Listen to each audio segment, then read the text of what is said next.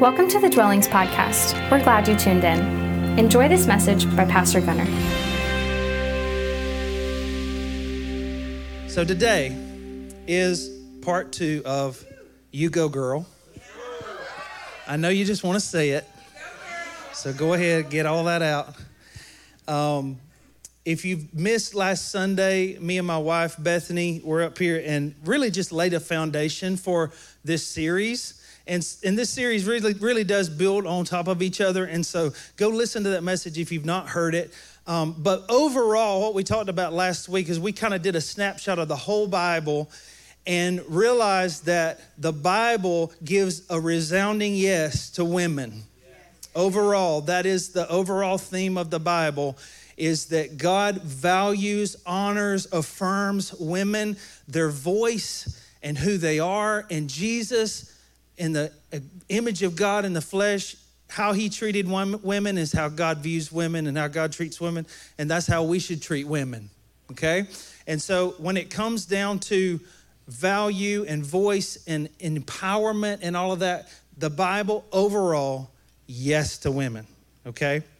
And so this topic is really important to me, and I'll say this, I call this automatic humility. When you don't know what you're doing. Have you ever done something you don't know what you're doing? You don't have to work it up to be humble when you're in that situation, right? You just kind of walk into something with some humility anyway, automatic humility. You don't have to ask God for it, you know. That's kind of how I'm approaching this because I'm very much in process with this stuff. I was telling the Vibrants this morning, I was like, hey, I'm just kind of like nervous this morning because I want to communicate this well. And I want to communicate God's heart. And here's what I really want to get across to us today, because this topic that I'm talking about today, I'm sorry, this guitar string, I got to get it out of my way. I want to okay, there you go. Sorry. My ADD kicking in up here, I can't. But what my goal is for today is not, listen to me, not to win an argument about a divisive subject. It's not to convince anybody in here to think differently than you think. My goal in here today, and I was asking the Lord all week about this, it's like, Lord, I just want a woman in the room or watching online who's going to hear this for a light bulb to come on and say, oh, there's more to my calling and my identity and what God's called me to and my purpose than I thought. And I want to I want the Lord to just give some freedom today to some women. And so that is my heart above anything else. Now, I will say this is a very touchy subject in church. What roles women have and do not have and all that kind of stuff. And so I'm approaching this with an open heart and an open mind. And I'll tell you this, I used not to think the way that I do. I know that ain't good English, but through just processing this with the Lord and just serious study of Scripture and seeing him work through women, I don't think like I used to. And so I'm still on this journey. We're all, raise your hand if you're on a journey and you haven't arrived yet. And so the big ask from you is, let's come at this subject with an open heart, open mind, and really just dig into what the Lord has to say to us through his word. That's my disclaimers. No, I got one more. There's no way I get through all this in one message, but I'm going to try, okay? All right. You ready? Let's go. I don't believe you.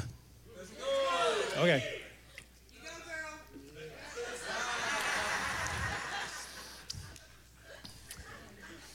All right.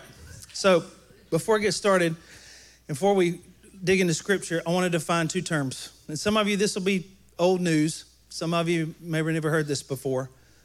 There's two views basically in the church. I don't want to say sides to an argument, but that's kind of what it is. I actually think there's a better way to look at things. Sometimes instead of jumping on this bandwagon or jumping on this bandwagon, what do we always say? In the kingdom, there's somewhere on the road that is the right way to look at things and the right way to operate. It's the kingdom way. Sometimes if I walk over here too long or too far, I'll fall in the ditch on this side. If I walk too far on this side, I'll fall in another ditch. How many know we're not meant to live in the ditch?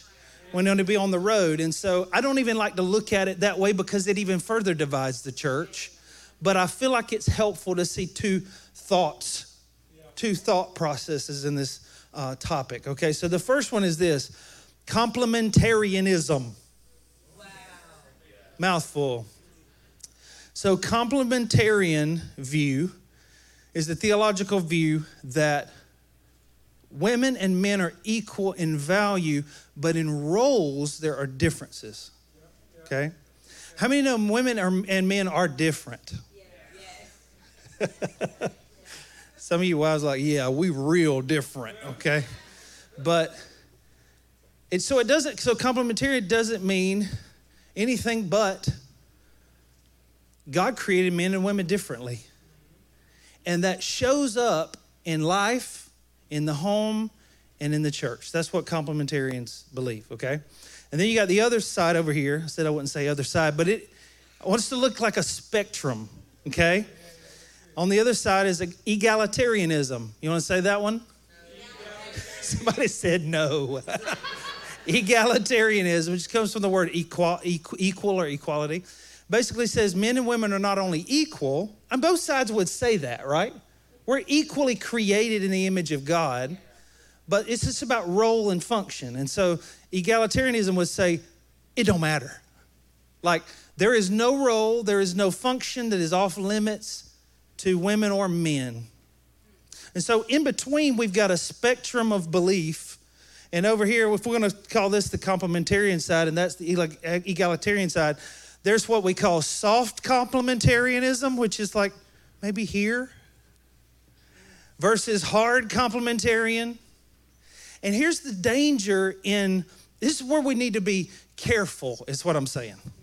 If I walk too far this way and I get dogmatic about a few scriptures, I can actually cut women off from their God-given purpose and identity in the church and just in general.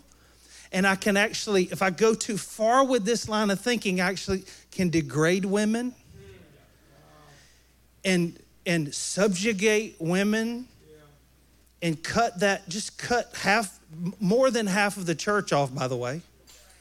And if I go too far this way and I get in this ditch, I can actually degrade men with my purpose being, my motivation being to lift up women. I'm actually beating men down. How many have seen that before?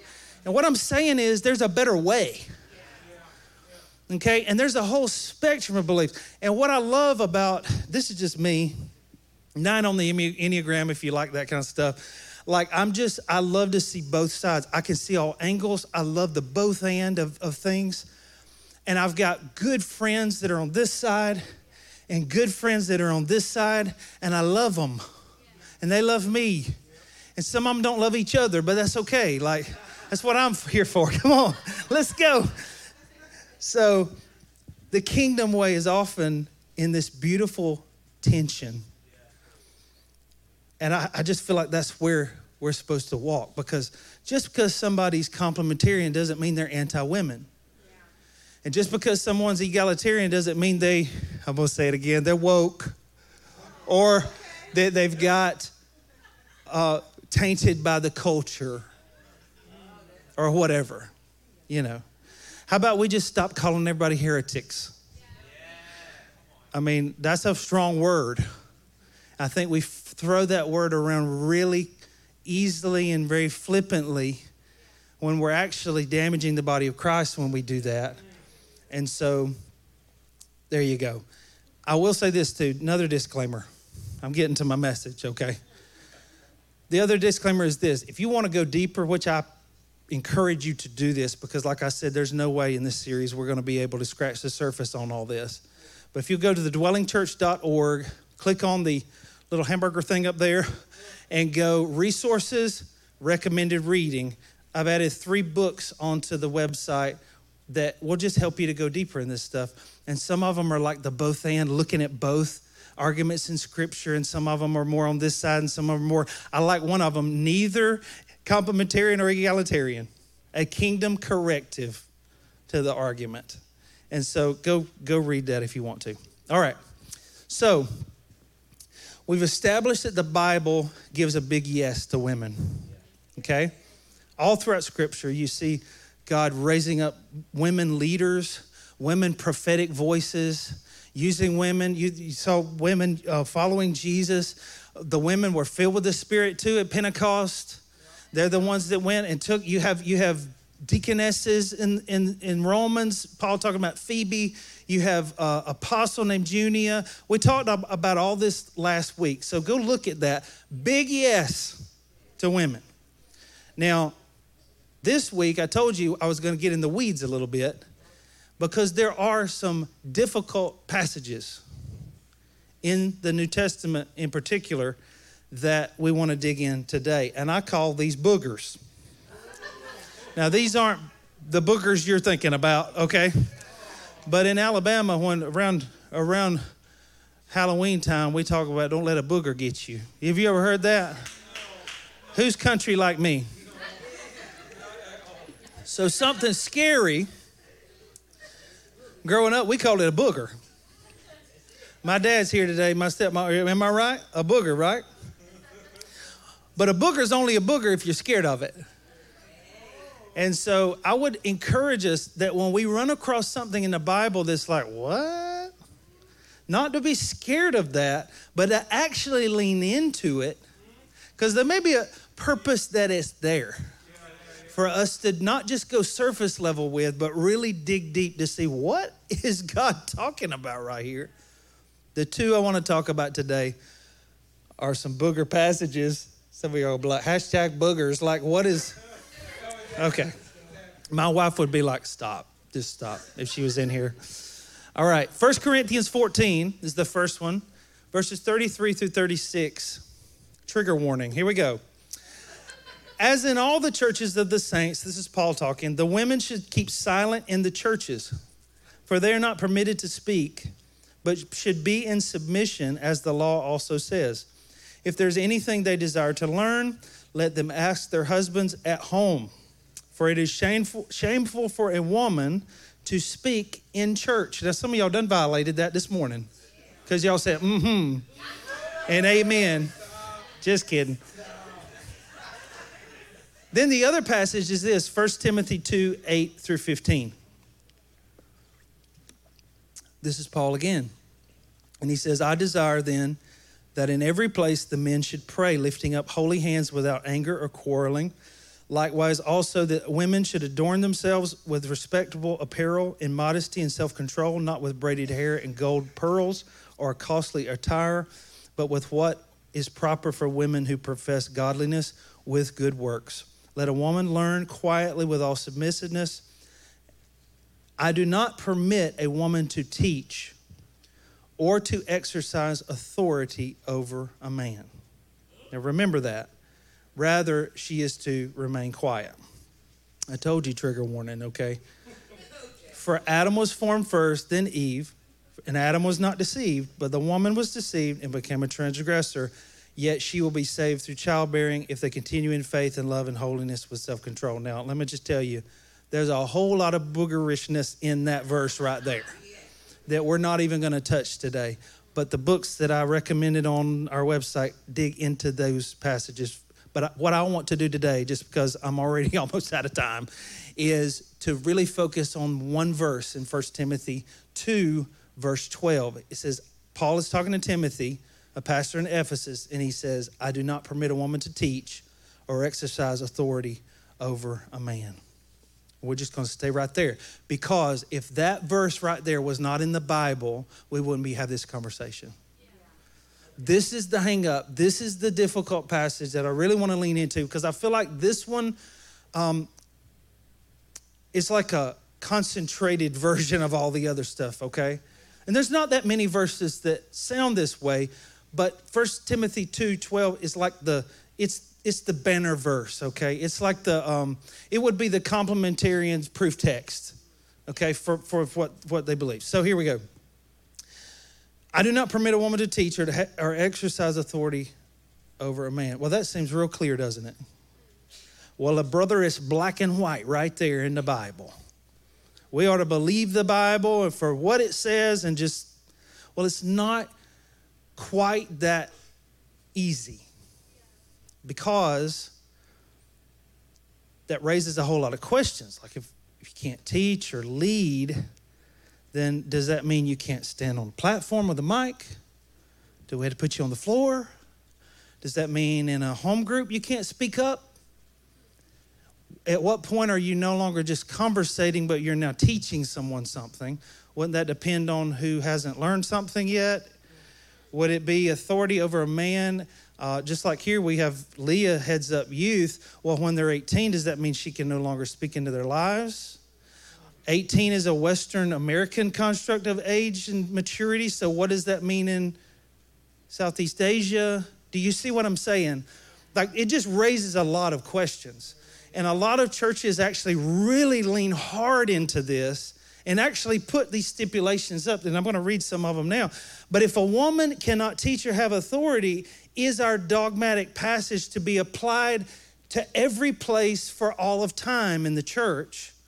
Then what do we do with some of these verses like 1 Timothy 2:8 or 1 Corinthians 11, where in verse 5, Paul actually affirms women praying and prophesying out loud in a meeting? So which is it? He says women should keep silent in the church, but then in the same breath almost, sometimes even within verses of each other, he's affirming women speaking in church. So there's either a contradiction that somebody miswrote, which I don't believe, or there's something more going on. Okay? And so if we're going to take that, women should keep silent, I do not permit a woman to teach or to exercise authority. If we're going to put the weight on that passage, like some churches do, some movements do, then we cannot ignore the rest of the commands in Paul's letters. And I would like to submit to you that we put a heavy emphasis on not allowing women to teach or exercise authority, but we put not so much of an emphasis on the equal commands that Paul gives these churches. For example, 1 Timothy 2:8, in every place the men should pray and lift up their hands. Men, when you pray, if you're not lifting up your hands, we're going to come say, hey, actually, you need to put your hands up, sir.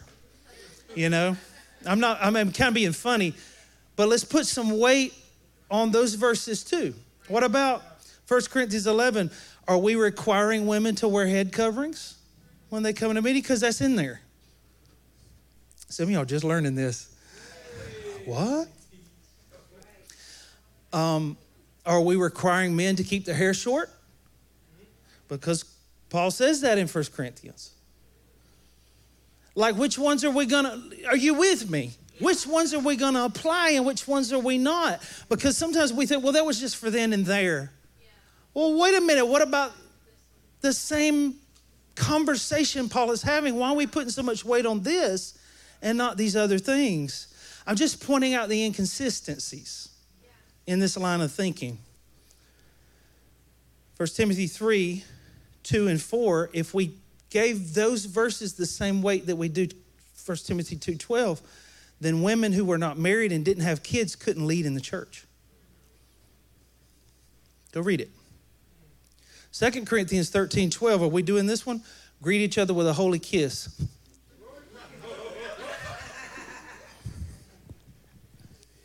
What would y'all do? First time guests, aren't you so glad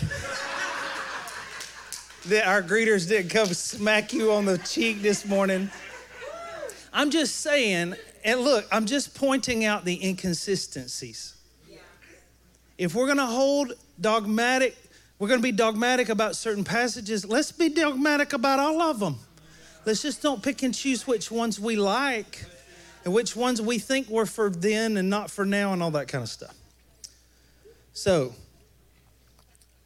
again, I don't think that those things should be implemented. I do think those were cultural things. I do think that those for that time, that period, that place. So, which is it? What is Paul saying here? Because it seems to be some contradiction. Let me just give you something to remember that has helped me a lot when I interpret Scripture. The Bible was not written to us. The Bible was written for us, for us to glean from, to know his heart, to know it's the revelation of who God is. It's the gospel. Through his word, we know these things. We know the way of salvation, the way of the kingdom.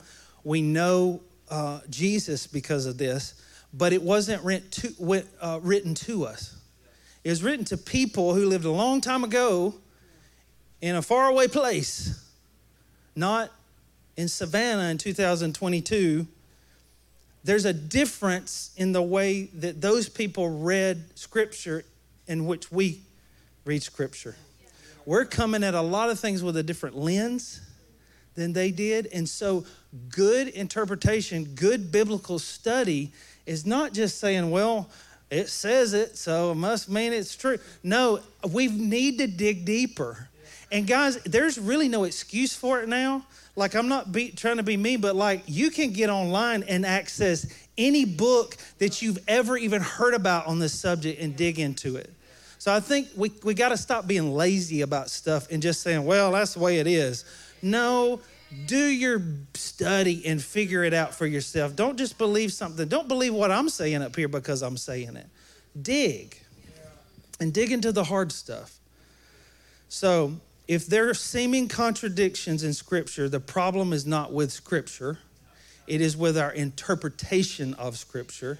And often our interpretation, if it's off, it's because we have misunderstood or ignored the context of a particular passage. I cannot come at the Bible looking through a lens of one passage.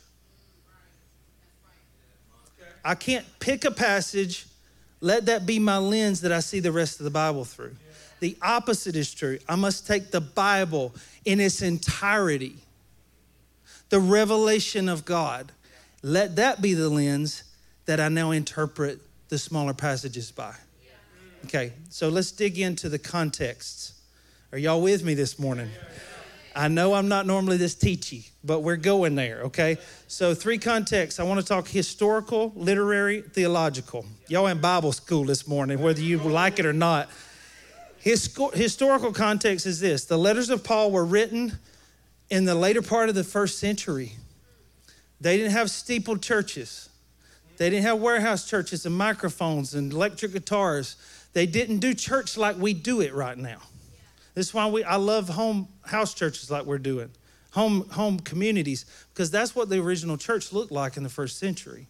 Now, they'd get together for stuff like this, but a majority of the church and what they saw as church was home meetings. And so when Paul's writing, he's talking to house churches.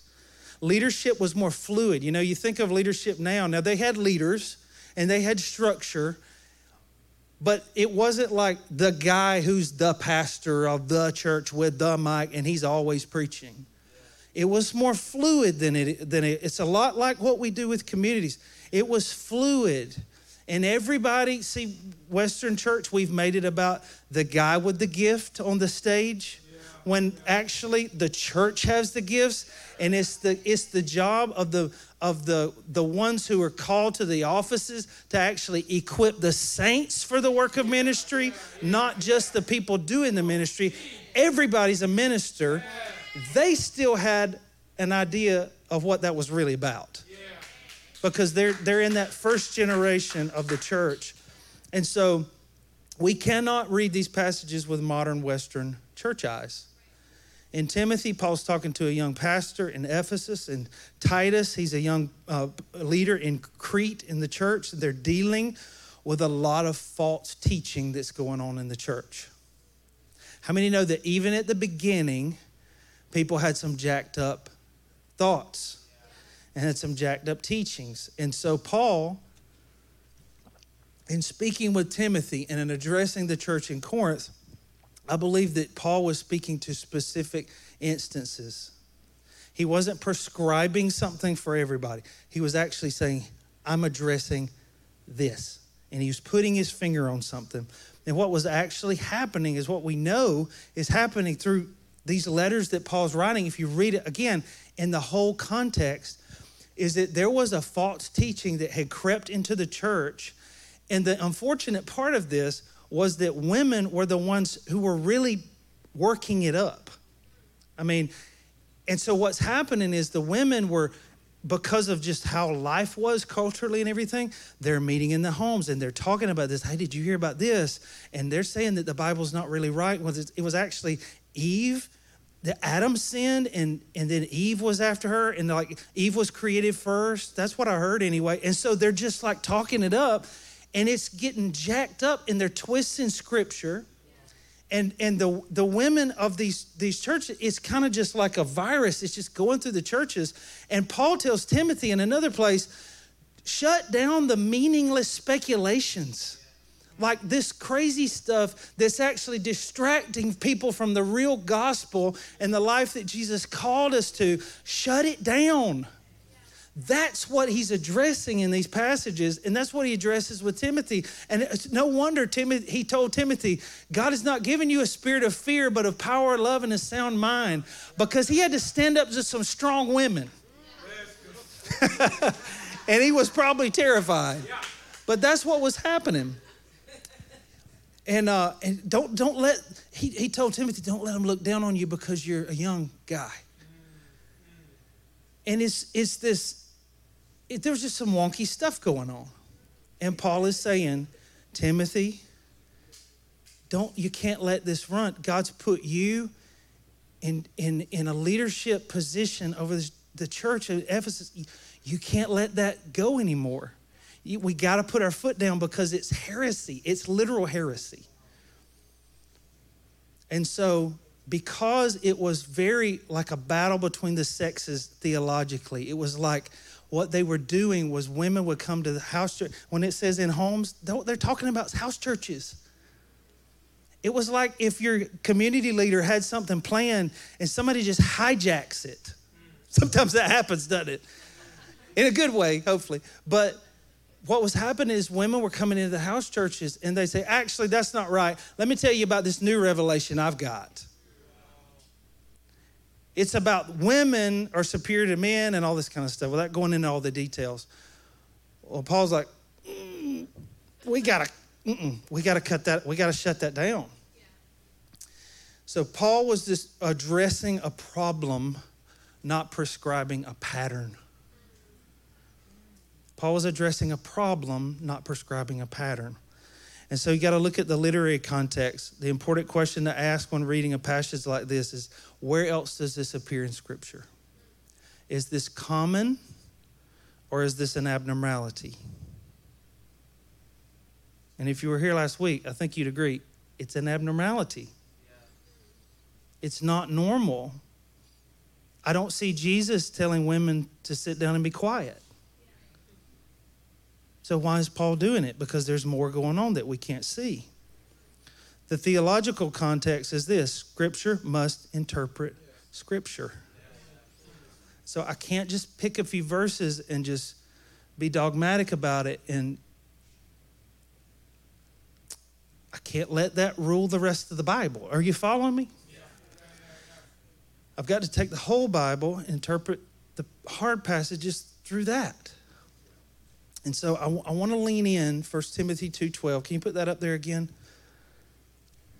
Where he says, I do not permit a woman. By the way, some scholars believe the language switches from women to woman here. It could have been that it was even just a singular woman in that church that he was talking about. But I know that's debatable, so I'm not dying on that hill. But I'm saying that a lot of scholars do think that. In this verse, exercise authority. Everybody say authority. In the Greek language in the New Testament, the word most often used for authority is a word that is it's called exousia. And it's kind of like exercising authority. Exousia was this word that was commonly used for authority. When you see Jesus teaching, and they said they were amazed at Jesus because he taught with exousia, with authority, unlike the religious teachers of the law. And another place where the centurion comes to Jesus, hey, heal my servant. And he's like, look, you ain't even got to come with me because I know how authority works. I'm a man under authority. My superiors tell me to go, and I just go do it. So all you got to do is tell that sickness to leave, and my servant will be healed. And Jesus was wowed at his faith, Scripture says. It's that same word, authority, exousia. Exousia. Every time in Scripture that authority is referred to, exousia is used, except for one time in this passage.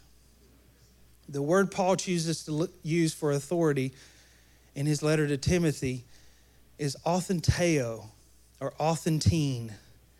And it's a word that literally means to usurp authority, a violent takeover, a domination, to take it forcefully. And you say, well, this is the only time it's used in Scripture. And you say, okay, well, we got to look at other Greek literature around that time to see how that word was used. In every instance, it's talking about forcefully taking something that doesn't belong to you, or forcefully beating somebody down so that you can be on top of them in the pecking order. And that's what Paul uses to describe what's happening in the church at Ephesus right here.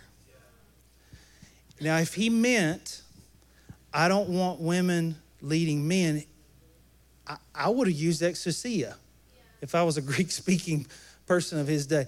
But in fact, he doesn't use that word. He uses authentine, which literally means I do not permit a woman to teach or to, because of what they're teaching, or exercise authority. In other words, usurp the men's authority in the church because they feel like they got a better word or got a better whatever.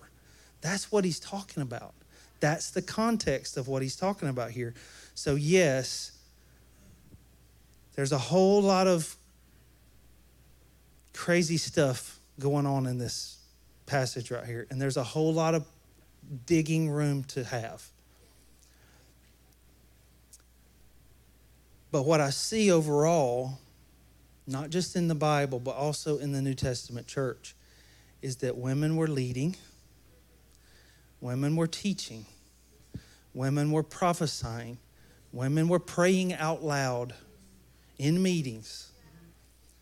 And so Paul acknowledges that, and he only brings correction where it's misused. So how do we move forward in this? And listen, like I said, don't take my word for it. Dig into this stuff. There's really smart people on both sides of this thing, and all in between. Do some study. But how do we move forward on this? Number one, we move forward in unity. This is not a primary issue. This is a secondary issue. Whether you believe women can preach or teach or whatever it's not dependent upon salvation. That doesn't change the gospel. So let's don't draw those hard lines. Let's just learn from each other. Let's figure this thing out and walk in unity together. Resist the urge to pick a side. Choose Jesus' way. So in my view, I see two options, and I'm closing, okay? In my view, I see two options. We either can cut off over half of the body of Christ and their influence and their value based on some passages that really have not been agreed upon for years and years. Or we can embrace the value of women in the body of Christ and empower them to be who God's created them to be.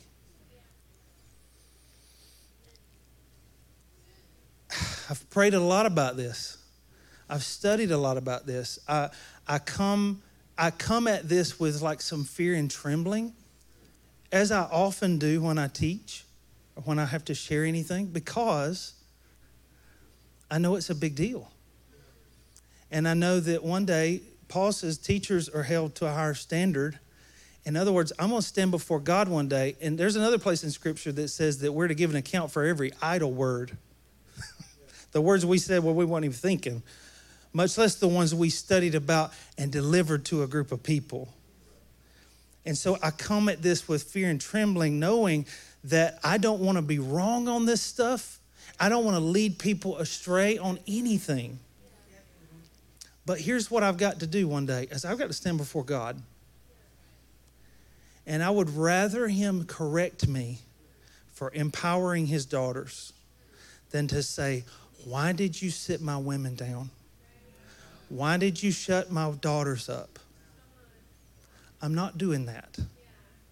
I'd rather err on the side of freedom and empowerment based on what I believe the word teaches, rather than shut down half the body of Christ over some misinterpretation on my part. And that's where I stand on it. And so, in light of all this, I know it's a lot. You guys are awesome. But in light of all this, we not only just let women be women, but we make room for them here. It's one of the things that we say is our values. We make room for people. And that's what we're doing at the dwelling. And that's why you got women leading. That's why you got women teaching. And we're just in this together. I love what one preacher said. In a time where women weren't really accepted as ministers of the gospel, he said, look, we got a harvest. And if Jesus said, if the laborers are few, why don't we let the women get on it? Like maybe that might have something to do with it. But the harvest is ripe. And the job's a big job. And every single one of us in the body of Christ is called to it. Yeah. So, Lauren, you guys want to come up? Let's do this again. Women, stand. If you can.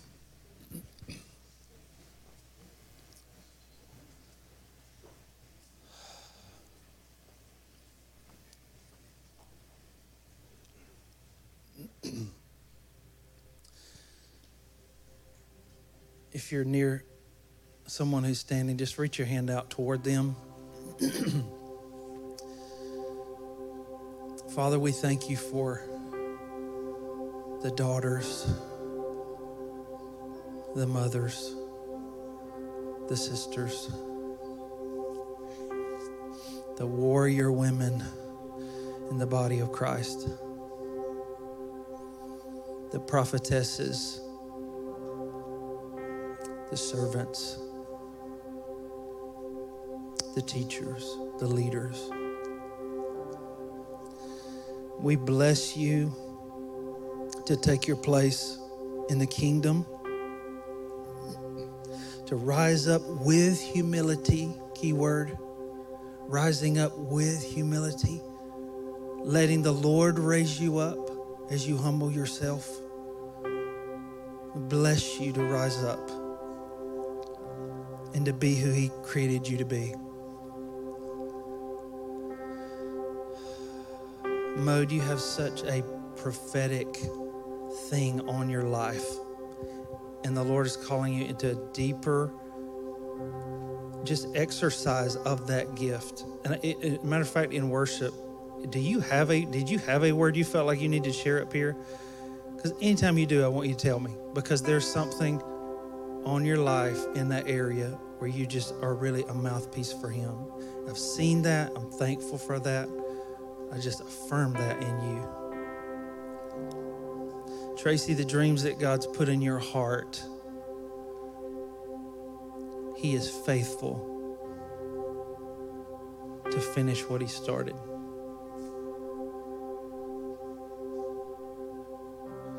Sam, you are loved by your Father.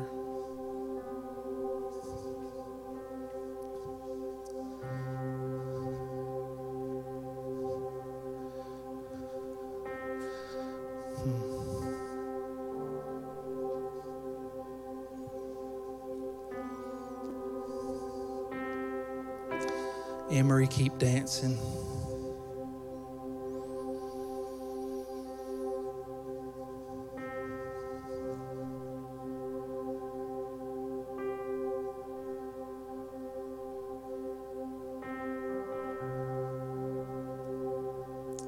Ashley, you're seen. Elroy, the God who sees. He sees you.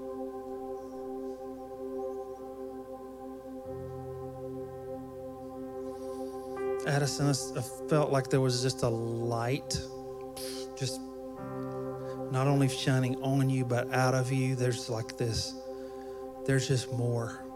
There's more that he has, where you're just going to shine and people will see the radiance of Jesus on your life in a way that you didn't even think was possible. People are going to actually be drawn to you because of that, and you have the wisdom to speak into their lives. You're going to have just a prophetic wisdom to speak over their lives. So just expect that, because it's coming.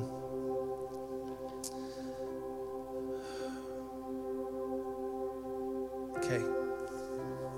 Lord, we love you. We thank you for your beautiful gospel. We thank you for your cross, your blood that washes us clean. If there's anybody here today that's not been forgiven and washed by the blood of Jesus and what he's done for you on the cross, you can receive that free gift right now. It's not by working up anything. It is literally by laying down everything. Saying, Jesus, I need you. And I give you my heart and my life today. Would you save me? Would you cleanse me? Would you fill me with who you are? Give me the power to live for you.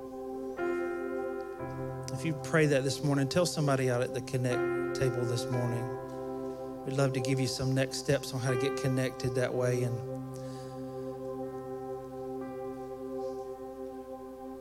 community leaders, if you would come up, if you're able to, come on in up to the altar time, and we will do some ministry and prayer for people. There's someone sent me a text saying they believe the Lord is wanting to heal infertility issues, specifically women's health issues in the room. So I know that's a sensitive subject. And so we'll open it up for everybody who needs any kind of healing prayer or prayer of any kind. You just need somebody to shoulder a burden with you. Come on up here. Let's all stand, and I'm going to pray for us, and we'll be dismissed today. Are you encouraged? I hope you got a little more fire in you this morning than when you walked in, a little more clarity, and to walk out what he's saying to you.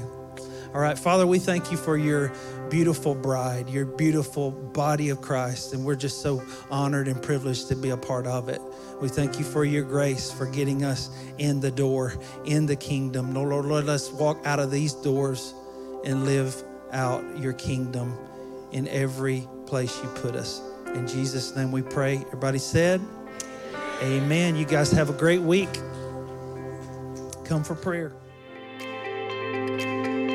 We hope you enjoyed this message. For more information, visit thedwellingchurch.org.